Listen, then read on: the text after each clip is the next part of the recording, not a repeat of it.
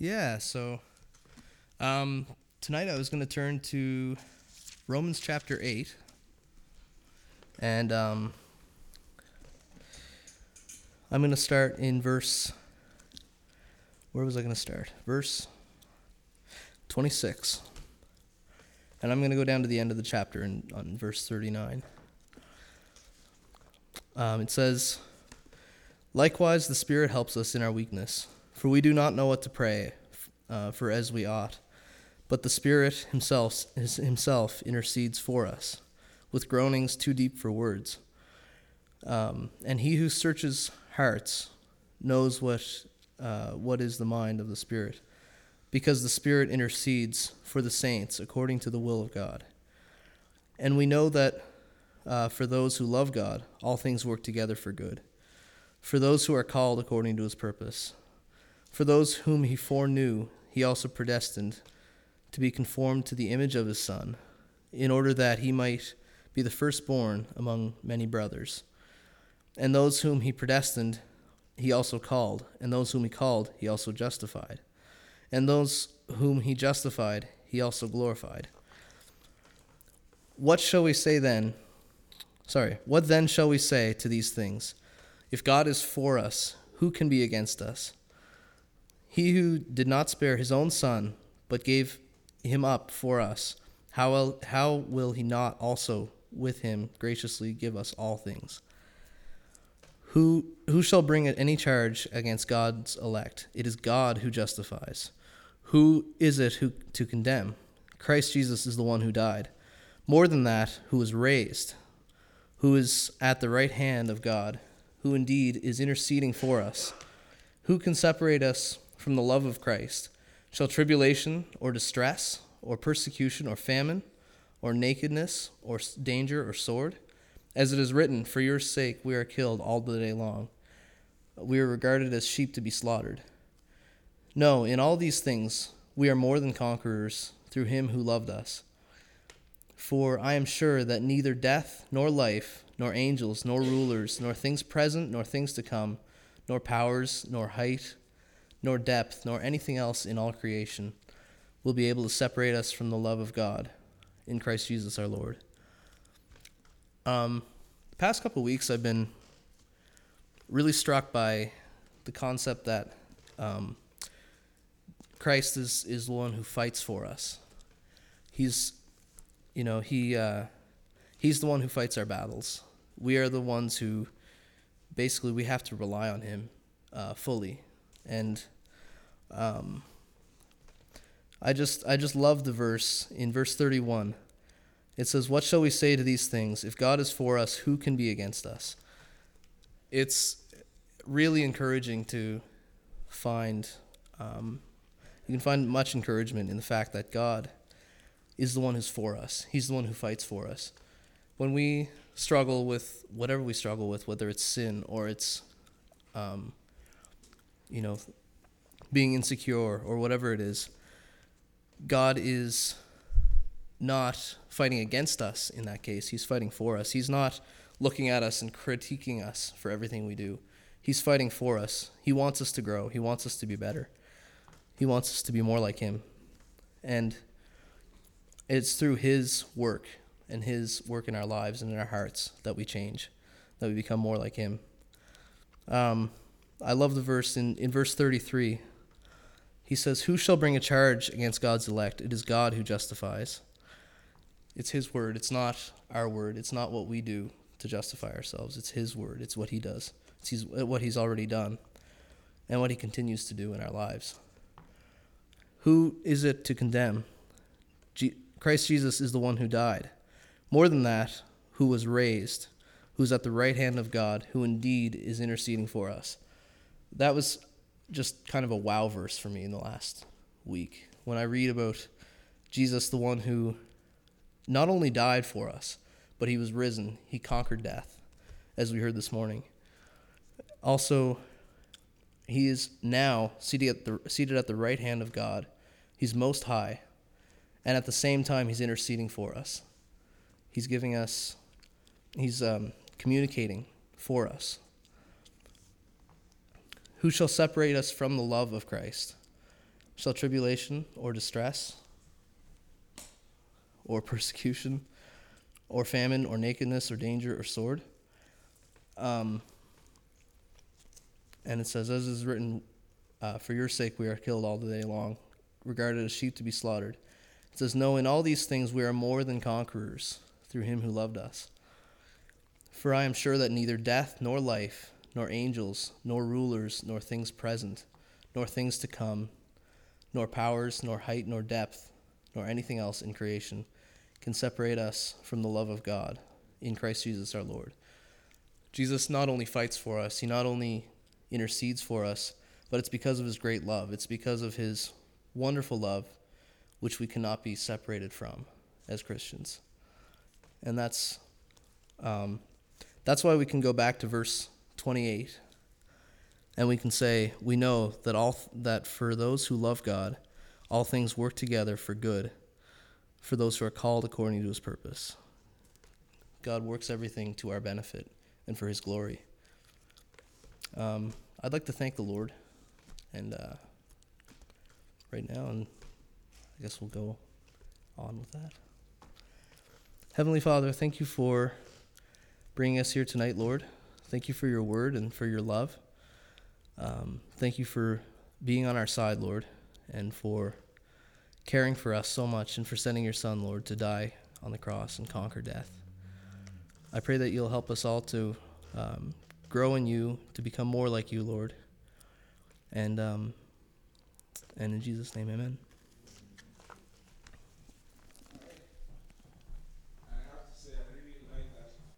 I pray that tonight that your Holy Spirit would speak through me, and that I wouldn't speak at all, and just that your words would be here. In Jesus' name I pray. Amen. So, let me unfold my notes.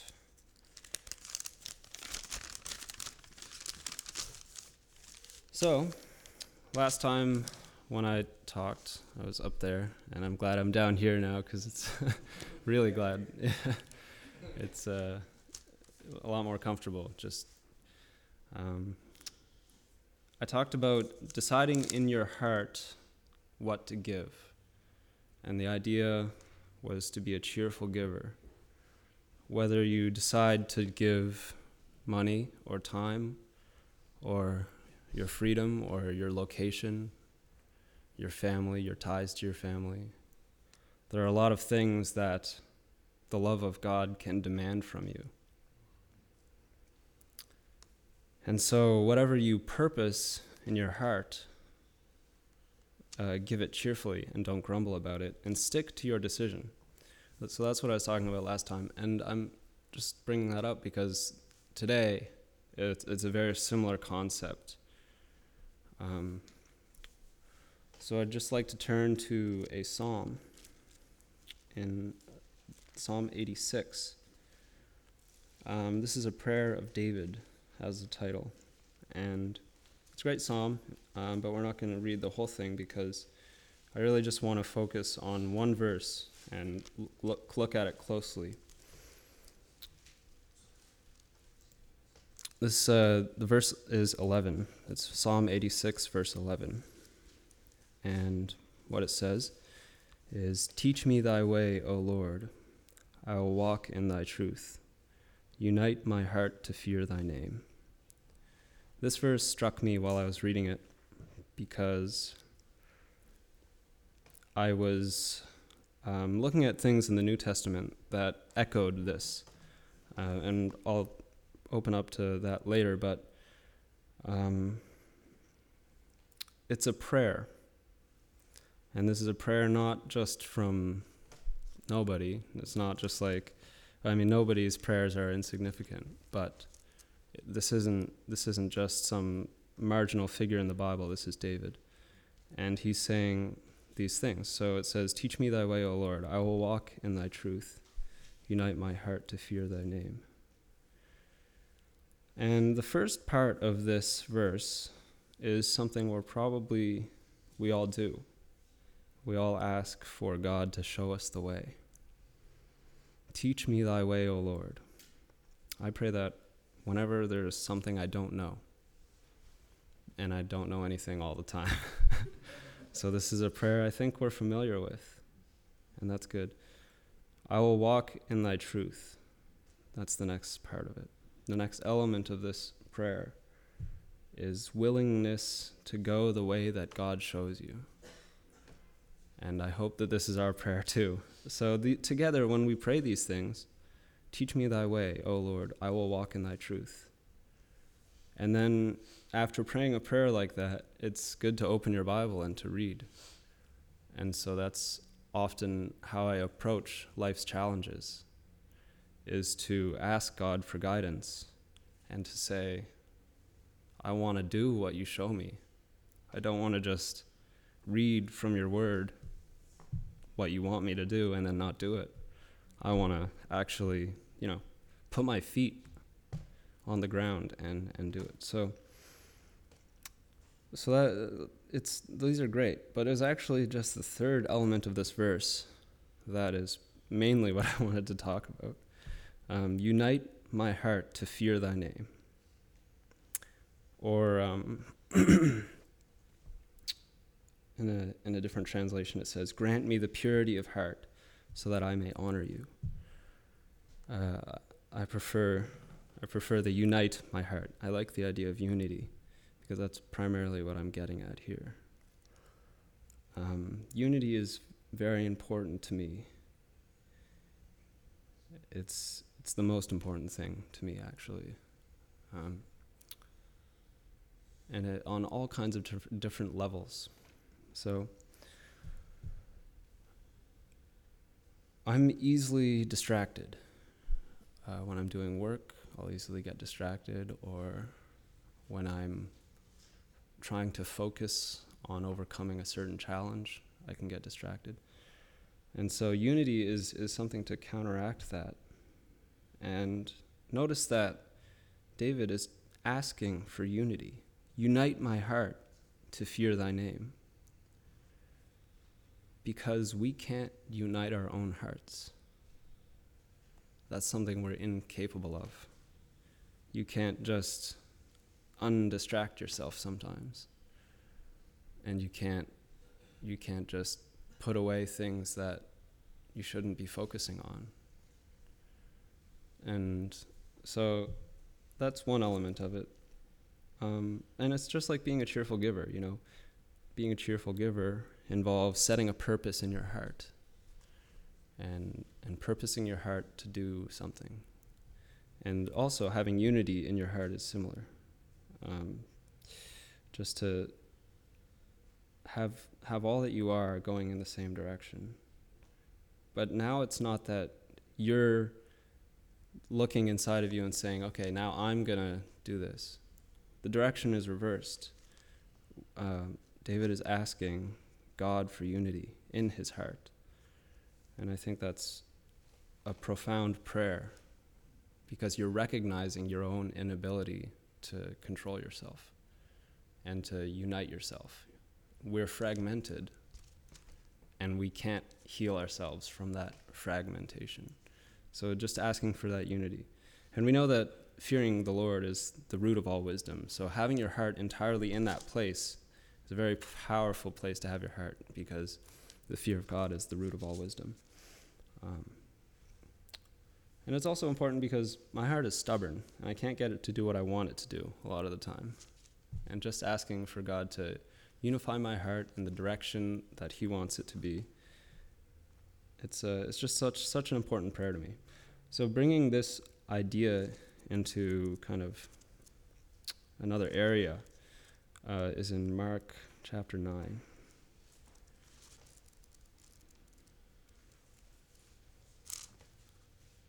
And in Mark chapter 9, in verse 21, what's happening is, I'm starting at 21 just to give context, but what's happening is a man has brought his boy to Jesus, and this boy has been possessed by a demon since he was a child.